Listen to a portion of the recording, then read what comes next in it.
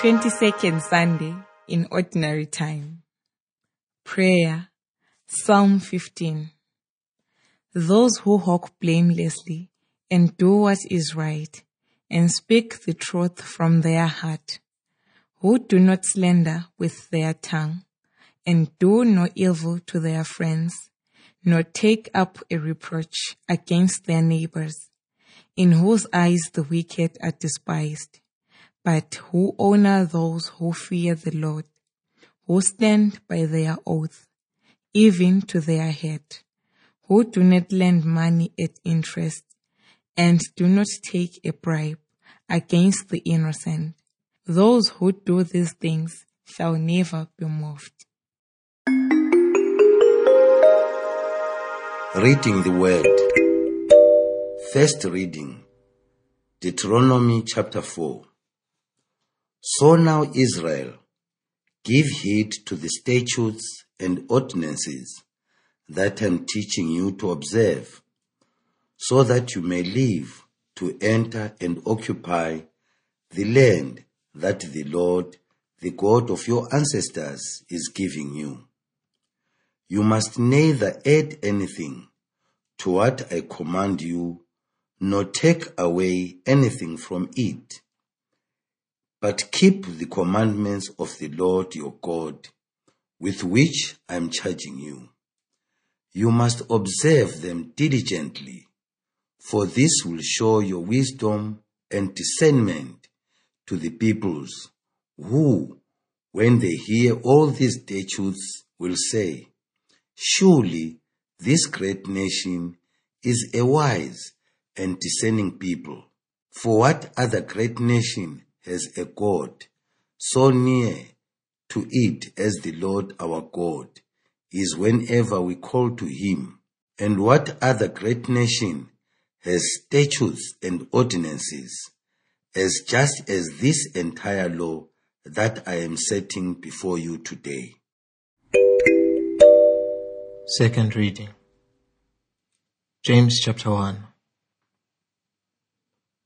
Every generous act of giving with every perfect gift is from above, coming down from the Father of light, with whom there is no variation or shadow to change.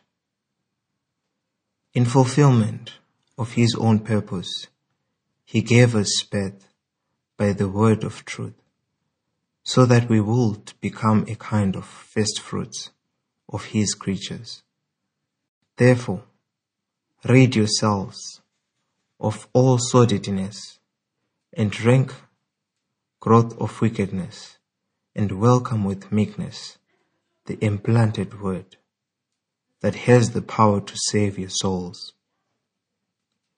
But be doers of the word, and not merely hearers, who deceive themselves. Religion that is pure and undefiled before God, the Father, is this: to care for orphans and widows in their distress, and to keep oneself unstained by the world. Gospel, Mark 7.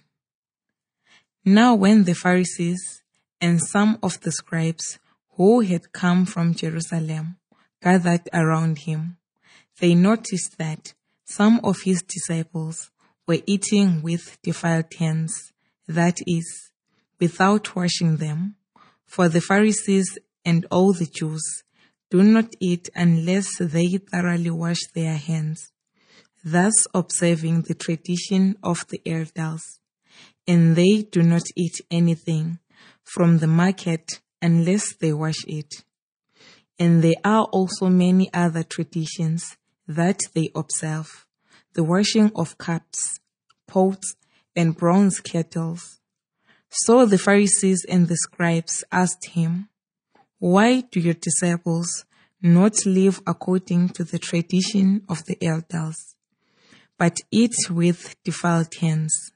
He said to them, Isaiah prophesied rightly about you hypocrites, as it is written, this people honors me with their lips, but their hearts are far from me. In vain do they worship me, teaching human precepts as doctrines.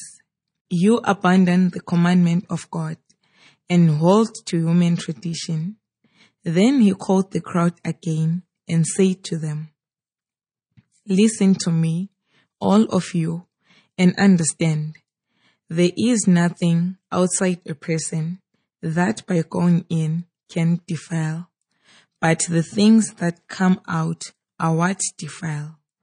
For it is from within, from the human heart, that evil intentions come: fornication, theft, murder, adultery, avarice, wickedness, deceit, licentiousness, envy, slander, pride, folly. All these evil things come from within, and they defile a person. Hearing the word. The purpose of the law. The scripture of both testaments frequently refers to the set of norms and regulations known as the law. Today's readings shed light on the true purpose of this biblical law and its relation to God and to faith. The first reading contains the words of Moses as he prepared the people to enter and occupy the land that the Lord, the God of your ancestors, is giving you. He provides them with an extensive set of laws whose purpose was to ensure that they long remain in the land that the Lord, your God, is giving you for all time. The biblical law had a special character. It was an articulation of the covenantal relationship between God and the people established at Sinai. As such, it cannot be considered as merely a set of prohibitions or a legal code in the modern sense. In the first place, the law was God's special gift to the people he chose for himself. Legal codes of other nations usually contained rules on how to ensure that the gods the people believed in were pleased with those who worshipped them. The Israelite law was given by God because God was primarily concerned with ensuring the safety and prosperity of his people. The law was not meant to satisfy some arbitrary demands of a capricious God, but to guide the people to live wisely and successfully. Therefore, Moses begins his speech with a solemn call to hear the law and observe it with the utmost attention and seriousness, knowing that the Israelites' welfare in the promised land depended on it. Moreover, the people's prosperity would also testify before all nations to the grandeur and benevolence of the God who gave them the law by which to live. God's greatness would be manifested through his people's success. At the same time, the law was a way for the people to become great and universally admired. Their welfare was to be God's glory, while God's glory would be reflected in them. As such, the law was not a burdensome legal code. It was the constitution of God's people. The law defined who they were and outlined their way of life. In living by the law, the Israelites would ensure their prosperity and lasting possession of the land which God was giving them. The letter of James was composed by a Jewish Christian who wrote to believers who came back from the same background. It contains numerous instructions and exhortations, in some ways resembling the book of Deuteronomy. Today, we read from its opening part, which lays the foundations for the entire letter. The author states that in the same way as the Israelites were given the gift of the law, God, the Father of lights, bestowed special gifts on Christians, gifts that are gratuitous and perfect, as in the case of Israel. The foremost among them is the gift of election. God made them the first fruits of his creatures through his word made known to them.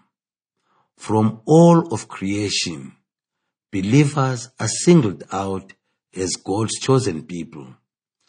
Such a unique status must be reflected through an impeccable life. There is no place for immoral practices or any form of wickedness among them. Like the Israelites before them, Christians are to reflect God's goodness and holiness. Believers become God's people through the word of truth, which is the gospel message. Consequently, their life of faith, their religion, must be that of practitioners of the word, who express their identity through concrete actions of two kinds. First, they must show social concern and practice charity through care for the underprivileged and the most vulnerable in the community, widows and orphans. In the patriarchal system, the loss of male protection meant the loss of legal rights and exposure to abuse. This was often the fate of widows and orphans. Second, they ought to keep themselves unstained by the world, which implies living by a different moral and religious standard than those of the surrounding pagan society. Care for the rejected and marginalized will be one concrete sign of believers' opposition to the social structures and practices of the day. Like the Israelites before them, the Christians are envisioned as a people with a special mission and a distinct identity. Their distinctiveness reflects the uniqueness of their God, while their actions transmit God's perfect gifts to the world. The Pharisees and the scribes of Jesus' day were known for their almost fanatical preoccupation with observing the law in minute detail. Wanting to be totally faithful to God, they developed a set of very detailed regulations. Regulations detailing how a faithful Israelite ought to fulfill God's law given by Moses. These regulations were the tradition of the elders. A good example of just how detailed these instructions was the demand for ritual washing of the cups and plates before every meal. The disciples apparently violated some of these regulations. The leaders were scandalized and denounced the disciples to their teachers, Jesus. This gave Jesus an opportunity to present his views on how the law of God should be fulfilled. Jesus did not violate or oppose the practice of the law. He was a faithful Jew who intended to fulfill the law. But he differed from the scribes and Pharisees on how the law was to be observed. While they focused and emphasized external behavior, Jesus argued that the law ought to shape the heart. While the leaders focused on the ritual and legal aspects of the law, Jesus gave primacy to its moral and ethical dimensions. Quoting Isaiah, Jesus accused the leaders of hypocrisy. Their focus on external and ritual behavior with corresponding multiplication of many truths led them to obscure God's purpose in giving the law to his people. As we saw in the first reading, the purpose of the law was to guide an Israelite towards a secure and prosperous life in the community of the covenantal people. The many rules on washing and eating hardly served such a purpose. Jesus offers his own interpretation of the law, pointing to the disposition of the heart as the center from which both moral and immoral actions come. For him, uncleanness is not a matter of what one eats or touches. The categories of clean or unclean are defined by how a person touches others through his or her own actions. True uncleanliness comes from the human heart and adversely affects others, thus working against God's design for human life. The purpose of the law is to shape human life in a manner that reflects the divine lawgiver, God. The law is meant to lead its adherents to a prosperous and blessed life in this world. It is meant to bring about human well-being. All three of today's readings express this essential truth. Moses stated that his people can achieve greatness through the practice of the law. James indicates that by responding to God's word, Christians will practice true religion. It will be the law for them. Jesus taught that the correct observance of the law is a matter of morality rather than of ritual and legalistic practices.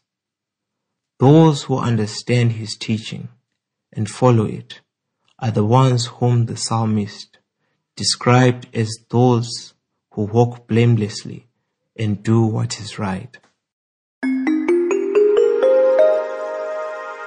Listening to the Word of God.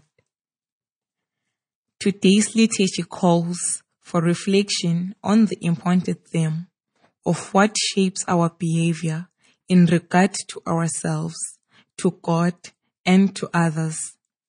We are reflecting on the purpose of law in our lives as citizens of our various countries and above all as Christians.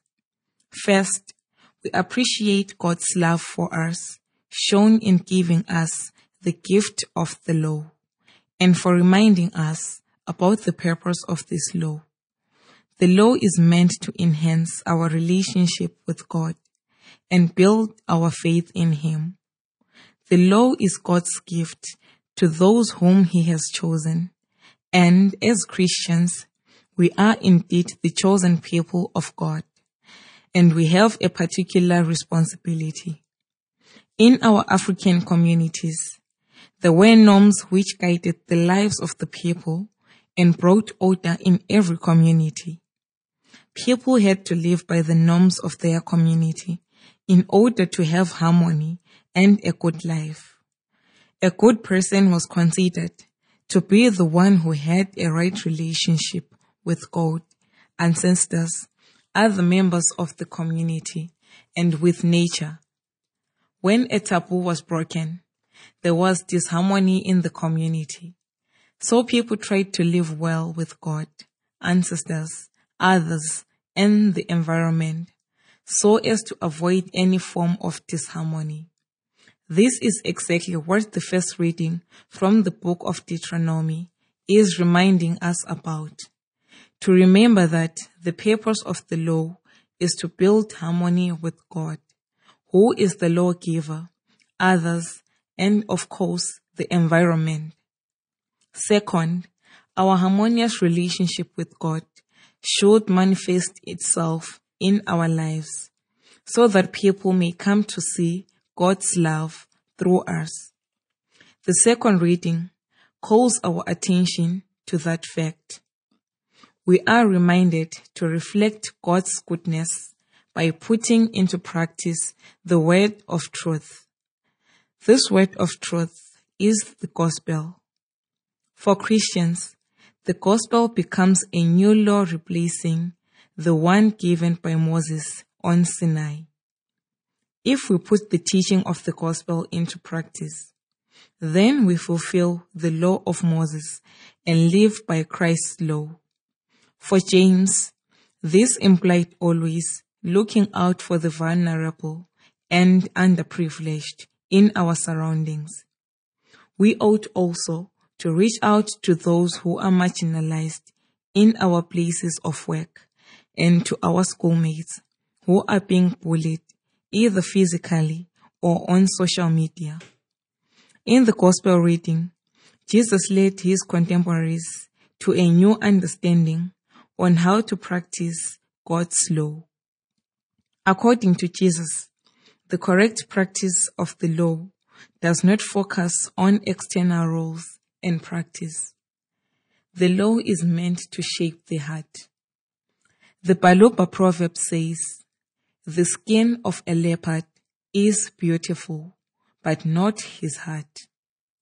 The love, mercy, and goodness that we show to others reflect God's law working in our hearts. The heart is the seat of good and evil. The rules and regulations of the institutions where we are working or studying are meant to order our lives. The commandments in the scripture are meant to shape our hearts so that we can truly reflect God's love, compassion, and mercy. If the heart is properly shaped, all external behavior will be right and fitting. Let us endeavor to see others straight from our hearts so that we can truly radiate the goodness of God wherever we are and in whatever we are called to do.